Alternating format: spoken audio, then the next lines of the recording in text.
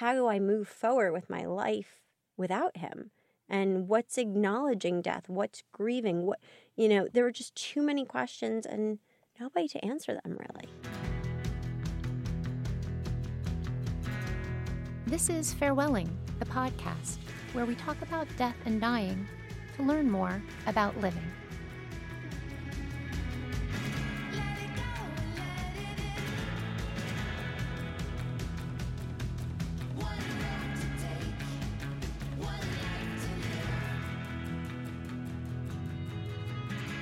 My name's Karen Bussin, and today I'm joined by my friend and farewelling funeral guru, Elizabeth Meyer-Kuransky.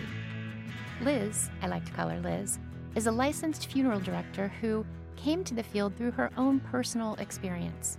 She's also a fellow in thanatology, which is the study of death, dying, and bereavement, and she's the author of a memoir called Good Mourning, which tells the story of that personal experience. Basically, she's the perfect guest for Farewelling because she shares our passion and a vocation, really, for helping people look at death differently. Hi there, Liz. Hi, Karen. I'm so happy that you're here today. I guess I'd like to start by asking you about before, right? Before things kind of happened that set off a course of events that helped you to kind of find this vocation that is being, a funeral director, but more than that, being like an advocate for humanity and for helping people to really just think about things differently, be more proactive, just to look at it like it's a part of our human experience. Exactly. Just engage with the conversation. Yes. But before all of that, Yes. The first question I want to ask you is, what was the first time that you remember thinking about death or that things die? So I remember as a young child freaking out for multiple nights straight because I couldn't understand this idea of gone. And I grew up, both of my grandfathers had passed away before I was born. And so there's always kind of this looming someone missing. And I must have asked my parents kind of, where are these people? And it was a struggle. When you grow up with a Jewish father and a Catholic mother, you get into some fights in religion school when they try to preach that heaven is where we all go, but at the same time, only good Catholic people go there. So that was 5-year-old me, my mind was blown. And I remember it really disturbing me, the idea that at some point my parents would die and I would be alone without them. And, the story goes, my older brother would say, well, if you're going, I'm coming with you to my parents. And, clearly they didn't think that was the best idea. But I remember probably around that age, probably 5, 6 maybe, freaking out. And it's just an overwhelming, you actually can't fathom this concept of someone just not being there. Mm-hmm. Did you feel like after that period of however many nights or thinking about it and maybe talking to your parents about it repeatedly, did you ever, I guess I'm trying to get to the heart of Was I always fixating on death? Kind Apparently I was. The story, and this is on video, was that I was playing a game. When I'm done with something, I'm done, as you know. Yeah. And it was some teacher or something saying, tell me a story. And they were like, and then what happened? And then what happened? And after school, what did she do? And I finally knocked over all the characters. And I said, and then they all died. The end. Oh, wow. And this story is often repeated in my family as, when you watch the Olympics and you see videos of the kids, little turning cartwheels. And, yes. Oh, she was always meant to be a gymnast. They use this as, oh, she was always meant to be a funeral director. That's so funny. But aside from that, nothing really affected me. Mm-hmm. My grandmother died when I was 19 or so, and it was sad. Mm-hmm. And I grieved. I loved her very much, but it still wasn't my vocation at that point. So it wasn't like something that you ever thought about as no. a career. And so before you, took that career path, what did you think you were going to be? I always, spent my summers interning in fashion and PR. I did a lot of nonprofit work. I worked a lot with a charity in Africa. I thought maybe I'd do that, be there. Mm-hmm. One of those careers. Yeah. Maybe be a lawyer, follow my dad's footsteps. Yeah. I like to argue, but... And you are very convincing. Well, thank you. And very charming and persuasive, so... Thank you very much. I can see that, yeah.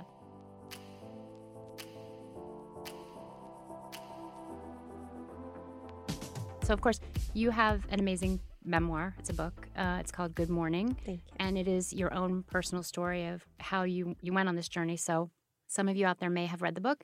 If not, you should get it and read it. But for those who haven't read it yet, can you just tell us a little bit about just that experience of, what happened with your dad and how that brought you? So when I was 21 years old, my father, who had been sick, he did have cancer, he passed away. And it was sudden, which sounds strange after I tell you that he's sick, but he was one of those larger-than-life people who said, I'm not going to die, don't worry. Mm-hmm. And I believed him. He'd never lied to me before. Why should this be any different? And so when he passed, we went to the funeral home and we went through all the steps that most people take. And it just didn't feel right. Mm-hmm. Basically they said to us, what kind of flowers do you want? And if he's Jewish, we shouldn't have flowers at all. And, these very rigid steps. And it didn't feel right. It just wasn't Dad. And so we changed everything. And we threw a massive party. And at the quote-unquote after party, a lot of Dad's friends and family came up to me and said, I don't know how to phrase this, but it was really fun. We had people dancing in the aisles, and that was the goal, right? The goal was to have a party that Dad would have loved. What kind of music was playing in the aisles? Right. So Dad was a big classic rock fan. Okay, nice. And so we had speeches from all different walks of life. And afterwards, kind of at the very end, as people are starting to tear, we played Dad's favorite song, which was Jefferson Airplane's White Rabbit. Oh, wow. So it was at a very fancy funeral home, very large, over 500 people there. And all of a sudden you hear through these speakers, bum, bum, bum. And it's, could it be? And it was. And so we went from there to the Stones, a little Who. It was fun. And everyone kind of looked around and said, can I dance? And of course, yes, you can always dance and you should dance. And so anywho, people came up to me and said, if something happens, will you do this for me? Yes, and I convinced myself truly that this was the silver lining and that Dad had to die so that I could save the world of terrible funerals. Wow. Yeah. Was it as was literal instant. as that moment that a light went on and you're like, whoa? Yes. Literally, we were at a restaurant, a couple blocks from my mom's apartment. I remember walking from that restaurant home and thinking, okay.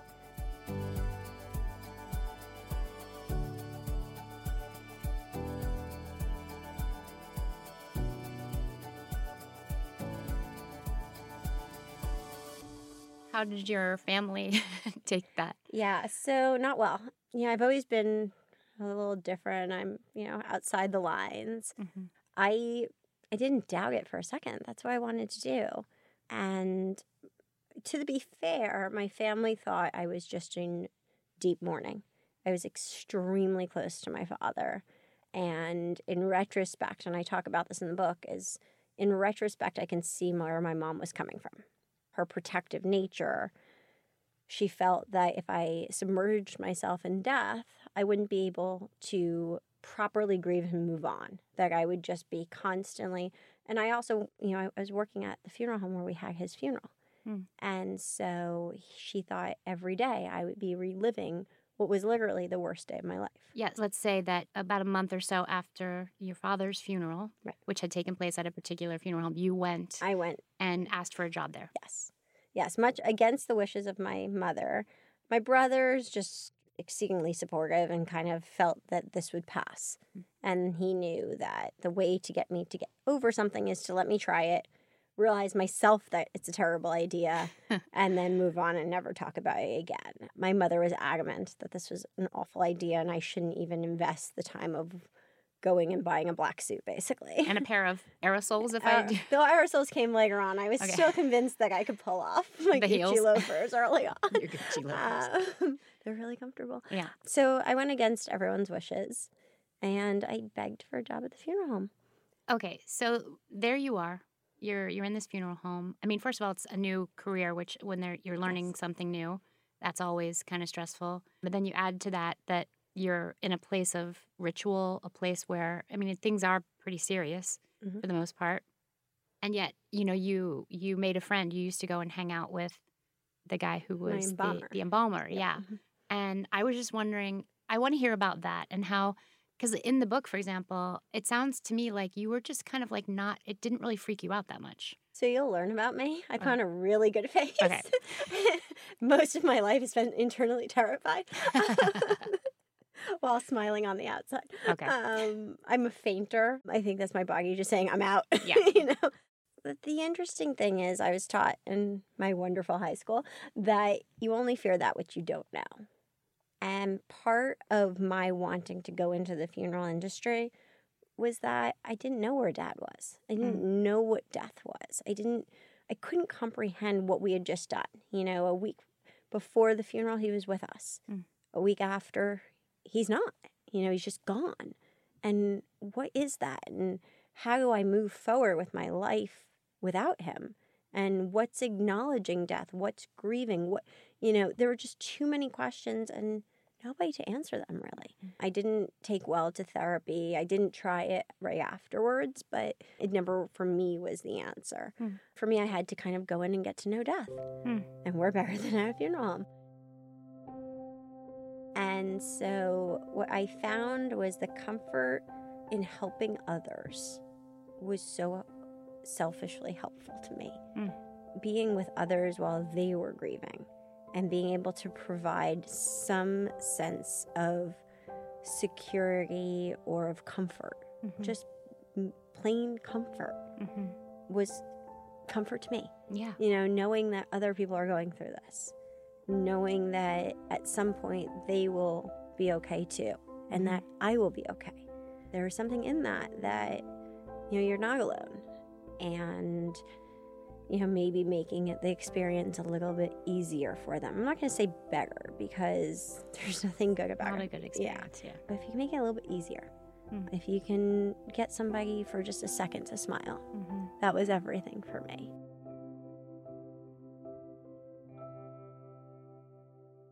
I've been in this industry for over a decade. There's no right and wrong. As far if you're going to stay inside the boundaries of what's legal, then there are vast options, a vast array of options. So wait, that reminds me, can I have a Viking funeral, like where they put me on the raft? Speaking of legalities, okay, Game of Thrones, I think it's season 3. I don't even remember who died. That's horrible. But they put somebody on the raft. They put them in the water. They put branches and twigs and stuff underneath them and around them. And then someone's supposed to shoot a flaming arrow at the thing, which lights it up. And then, they just float off in a nice little funeral pyre. It's kind of dramatic. It's beautiful. Still peaceful. But the guy who's shooting the arrow originally is like a bad aim. He tries like 3 times and he doesn't make it. It's so depressing and awful. So this guy who the character's name is the Blackfish. He shoots the arrow and he's a great archer and it's just like pew. So I'd like to know, you said stand in line with what's legal. Is that legal? In America, not so much. Okay. But, but in Westeros, in fictional land of Game of Thrones. Well, you can also, you go to India and go to Varanasi. Okay. And you have all the funeral pyres right there. And then the bodies are brought right into the Ganges. Cremated right there. And then the ashes just brought right in. Okay. We're getting closer. I'll think about that.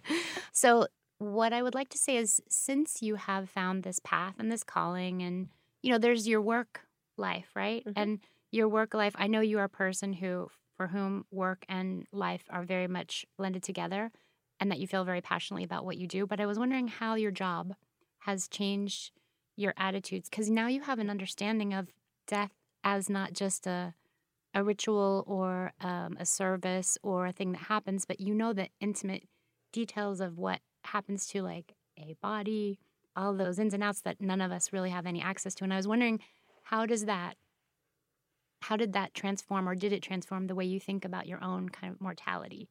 So I think multifold, right? So one of the reasons my mom didn't want me in this industry was she said, you smile all the time. You're such a happy person. This is going to make you so sad. The opposite has happened. I smile even more. I am literally one of the happiest people you will ever meet. And I think what happened was I don't let the little things bother me. Is most of us go through our days and get frustrated easily. There are things, quite frankly, every day that are annoying.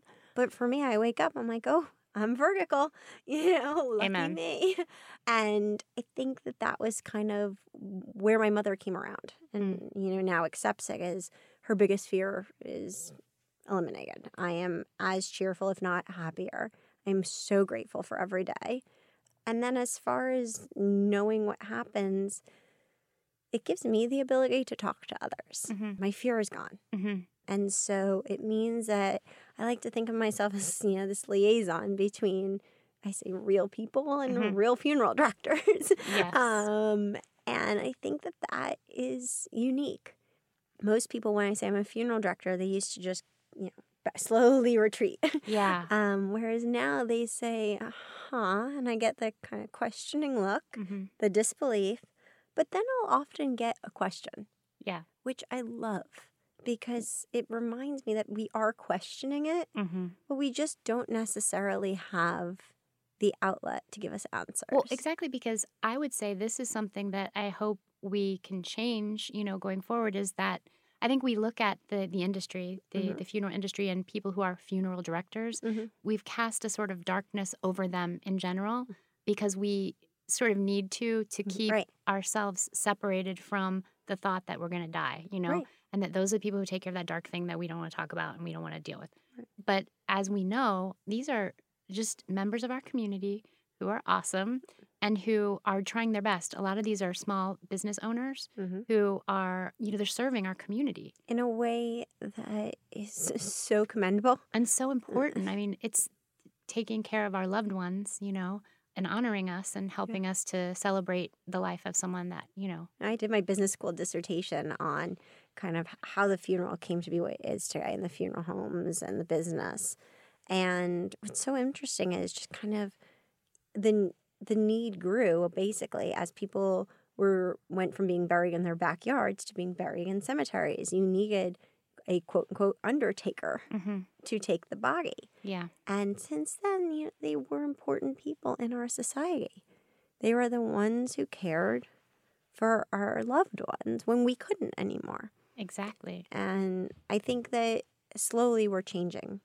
And younger people are entering the industry, which is wonderful. I mean, we've met some great people. Exactly. And hopefully that's where the future is going, to a more positive place where we can see those members of our community as part of us. We just realize, look, we're all in this together. Be positive about it. Okay, not rah, let's all die. We don't mean that. We just mean positive in the sense that it's a part of our story. It's a part of life. There's nothing that makes me happier than when people come to me and say, this might sound stupid, but there are no stupid questions. Yeah. Is there a question or a couple questions that most people ask you? And I wonder what those are. Or is there one kind of question that everyone always asks you? Everyone says, do you see dead bodies? And well, obviously. Of course. That's kind of part of the job description. I think people, I always get the how do you do it? Are you sad? Yeah. But then I think the other questions are kind of as you work through it, what comes out at the end of almost every questioning series is, hey, can I tell you a story? And I think it's amazing because everyone has a story. They just don't get to share it because it's still taboo to talk about funerals. Yeah. And often they'll say, can I tell you a funny story? There is humor. There's humor in everything.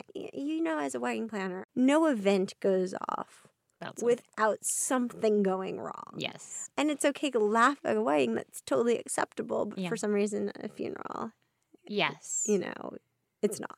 Well, I think it's just that when you attend a funeral, for example, there's the family who are very sad, and nobody in that group wants to look as if they're being disrespectful to that sadness. Right. It's everyone's playing a role, right. And to a certain extent, I guess, in society, we have to do that. We're mourning together, whatever it is. So I do think it's for the people who are hosting. I mean, of course, you can't put that burden on them because they're sad. Right. But they do set the tone for what type of celebration it is. And of course, for every person, it's different.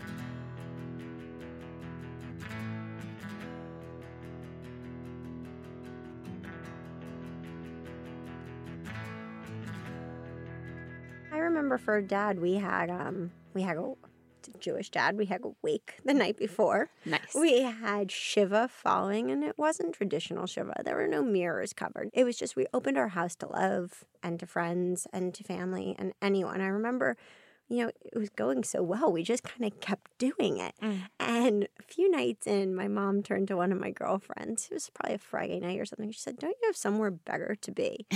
And without missing a beat, she turned to my mom and she said, "I'm not here for Brad. I'm here for the open bar." And I just thought that was so wonderful because, obviously she was there for my dad. Right. But it was just exactly what the answer my dad would have wanted, which was make light of the situation, but be there. Yeah. Be there, acknowledge, and do exactly what I needed at the time. I needed my friends Mm-hmm. to support me and yet not to sit there staring at me in silence, Right. but to smile. Yes. And I think that's what's so important. That's what you and I talk about all the time is the personalizing this and treating it in a human way. Yes, exactly. I know for sure that when my time comes, I want people having a good time. Right. Hey, maybe I want them to cry a little bit about me. They love me, I mean, I don't want them to hurt. Right. But be nice if someone thought it was, sad that I was gone. But I'll be sad that you're gone. thank you. But I do want them to have fun, because that's how it would be most like me. I remember a couple of days after I was still, molded to my couch and was using my dog as a pillow. That poor little girl. And one of my friends just said, "This isn't what your dad would want. He wouldn't want you just giving up." And that rang a bell for me. Mm. And I think that for me, what always helps is to think about what that person would have wanted. Yes, exactly. For all aspects of the funeral, the grief, etc. Yes. And again, there's no one right or wrong answer. The best thing that a person can do is to think about, reflect on, write down, and share what they want with the people who are close to them so that there is a farewelling plan, just to try as much as possible to take a little bit of that difficulty away from people who are very sad and have to make, basically if you talk about event planning, wedding planning, you got like a year. Right. You got 9 months to a year and a half to plan this wedding. You can take all your time you want, but when someone is grieving and has to put together a funeral, it's like a matter of days. I think we kind of say that with ease, but if there's anything I stress, it's make a plan as minimal or as detailed as you want, but do something and then really have it known. Mm-hmm. I've been in situations where family, friends have said to me, because I'm this funeral person, when I die, I really want, and they'll give me something personalized, detailed. And then when they pass away and I go to their next of kin and say, "Hey, I had this conversation," my wishes don't get heard. Or my voice isn't heard because they think they knew best. Mm-hmm. And it's kind of unfathomable to them that this is what that person would have wanted. Right. And I'm not unique in that position. Oh, no. I think the only difference is that people do talk to me, so I happen to know what they want. Yeah. They're not afraid to share it with you. Right, but my dad left us no information. Mm. And I can tell you there are things that I regret doing for his funeral. Mm. Many. A couple of big ones. Now, over the years, as I've dwelled in this and thought long and hard, I wonder if I've been happy if I made a different decision. Mm. And that's the part that I think is really interesting is because I don't know, I'll never be completely satisfied with either answer. Right. There's pros and cons to everything. Yeah. And maybe I did the right thing. In certain aspects, I think I did. In certain, I didn't. But without having his wishes, whatever he would have wanted is what I would have done. Exactly. And I think particularly if it comes to where you want to save and where you want to splurge, Mm-hmm. that's a tough decision for someone else to make. That's true. Right. That is true because when there is no plan, gosh, everything comes into it. There's so much emotion. There's like that wanting to honor the person you love, most in this Right. world and wanting them to have the best of everything and then walking into a world where, most people know nothing about Right. the funeral industry and there is not necessarily always a lot of transparency there. And, well, if this is the best of the best, then I should get that, Right.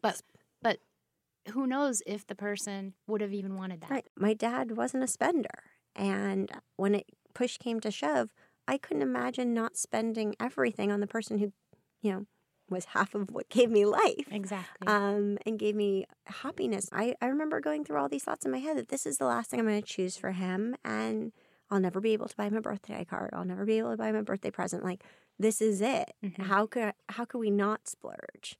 But then in retrospect, he would have said, absolutely not. Put me in something reasonable and then either A, give it to charity, or B, spend it on vacation for the three of you, my mom, my brother, and I. Nothing would make him happier than knowing the three of us were taking a trip together afterwards. But that's just not how your brain thinks. And I often use the analogy of buying a carton of milk. Think about how many decisions go into buying milk. Is it full fat skim? Is it dairy, or is it, alternative? And then where you buy it. Do you buy it at the close bodega that's more expensive? Or do you walk all the way, and these are all decisions that go into a carton of milk where the variety of price is probably a few dollars. And now think about what you're spending on a funeral.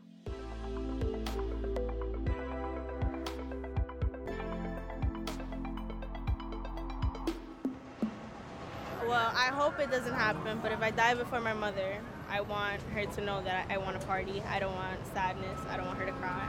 So you told her that? Yes. Okay. So you've actually talked about death with your mother. Mm-hmm. That's amazing. When I frustrate her and she says, when I die, this is going to happen to you, this is what I'd be like, it's okay, when I die, this is what's going to happen to you. Oh my God. So it started as a joke, but then as I got older, I would question her because I want to know how she wants to be celebrated. She wants to be cremated. I don't have a preference. Okay. So it's whatever comes. I grew up in a very heavily influenced drug environment, so I have upwards of 23 kids, and I'm only 28 that I know that have died before 20. So it's death was around a lot. Has that changed your feeling or attitudes about? Not really. It's kind of just it's going to happen. I mean, you can't expect it, so you just have to live, as you are. Yeah. So now I just want to ask you some questions about you. You're newly married. I am. Congratulations. Thank you by the very way. much. What I'd like to know is, how does your new husband feel about, when you were first dating, what did you tell him? I'm a funeral director. And what did he say? How did that go? So fun fact, I've actually known him for almost as long as I've been, actually longer than I've been a funeral director.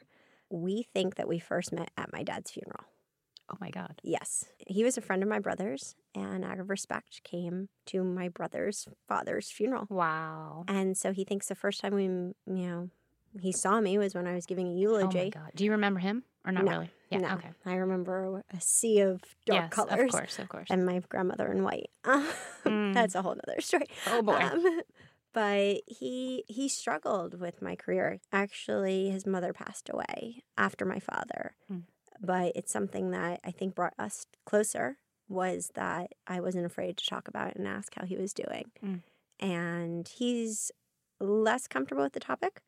He has since become more so. I think as he's seen, our friends have lost parents, and he's seen, this is what I do, and it has helped people we both love. And as that happened, I think he became more comfortable and realized the importance, and is slowly more comfortable with what he's going through. And look, it's real to him. I'm not sure I could have been with someone who didn't empathize with my pain. And, on that note, I was a disaster with wedding planning. Quite frankly, I'm surprised I got through it. Surprised we got through it, because often I would just break down crying. My dad died over 10 years ago. I mean, I thought I was the most healthy griever ever.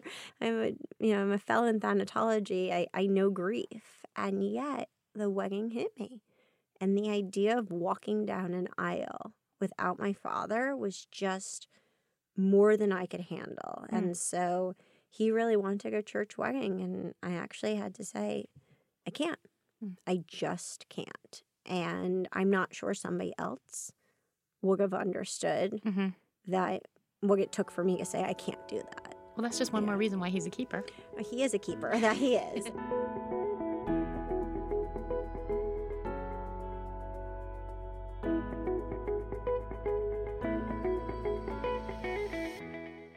Now I'm going to ask you some practical farewelling considerations. Let's do it. Organ donation, yes or no? Yes. Yes. Yes. Yes. Every part of it, yes. I actually personally am a fan of giving whether you're comfortable or not, if you want an open casket, this is an option. But some people give skin for those who are victims of burns, and you can give your eyes in certain situations. Again, it all depends on what shape you are when you die. Yeah, of course. But I am a big, big believer. We can't take it with us. Yes. It's a no-brainer to me. Everybody should be an organ donor. Okay. So everybody be an organ donor. If you want to find out how to be an organ donor, visit myfarewelling.com and we'll have a link up for you so you can take care of that right away. Okay. Now, what do you want done with your own body? Whatever's left. Whatever's What's left. happening? It's going to be boring. It's probably going to be a cremation. I'm really claustrophobic. Okay. And I hate bugs. So We shared both of those. right. Both of those. My aversions. problem with burial is that I don't like being tied to one place. So at least with cremation, I'm portable. And I'm small to begin with. So. You are. You're very petite. If you give away half of your stuff, there's only going to be a little bit left of you anyway. Becky Lizzie. A little sprinkle here, a little sprinkle there. Now, what's one unknown fact about you that you would like included in your obituary? I believe in past lives and I believe in ghosts. Okay.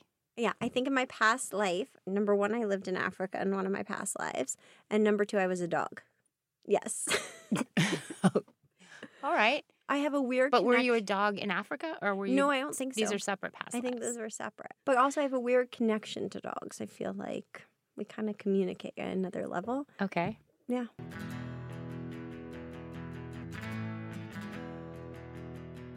Do you have a farewelling plan that is like written down in super detail, what you want to wear or what you want done, all of that stuff, like a whole file? Of course I do. Okay. Of course, because I'm a responsible adult. And so I have my farewelling plan. There are people out there I love who will be responsible for my funeral, and I don't want to put the burden on them. Earlier on in our conversation, we were talking about the amazing musical selections at your father's celebration. Yes. What would be on your farewelling playlist? I mean, I've got to be honest. I really liked how that White Rabbit turned out. Yeah. I may have to copy him So on are that you one. big classic rock? I am. I'm a Rolling Stones girl. Okay. Yeah, I'm a big Elton John fan. Okay. My Way is the classic song. Oh, yeah. Or, Wonderful World. And mine would be just Rocket Man. Okay. If you could write your own epitaph. Yes. By the way, let me back up. I know you love cemeteries a lot. Oh, do I love We cemeteries? both love them. That might be my little known fact, except that I post from every cemetery mat. So Well, that's true. And another thing I love about your husband is he allows you to drag him with you. Oh, I love him so much for it. I don't mean this in any kind of like ghoulish way at all. Like cemeteries are beautiful places. They're parks. They're absolutely beautiful. He and I had the pleasure of being at my favorite one together in Russia, which are the headstones are replicates, or monuments to whatever that person did. So if they drove a tank, there's a tank on top. If they were, a pianist, they had their pianos, a statue of their pianos. It's like there are some great cemeteries out there, and he's not only come to appreciate them, but also knows how much I love them. Yeah. Do you have a favorite euphemism for death? I often will ask people, instead of asking if they're well, are you still vertical? Oh, that's right. And, when people ask how I am, I say, I'm vertical. What could be better? Yeah, so, I'm going to go back to Elton John and be like, I'm still standing. Still standing. my earrings are still hanging. They're hanging vertically. Well, this has been awesome. Such a pleasure. Thank you so much for being here with us today. And we're going to be doing it again and again. I look forward to each and every one of them.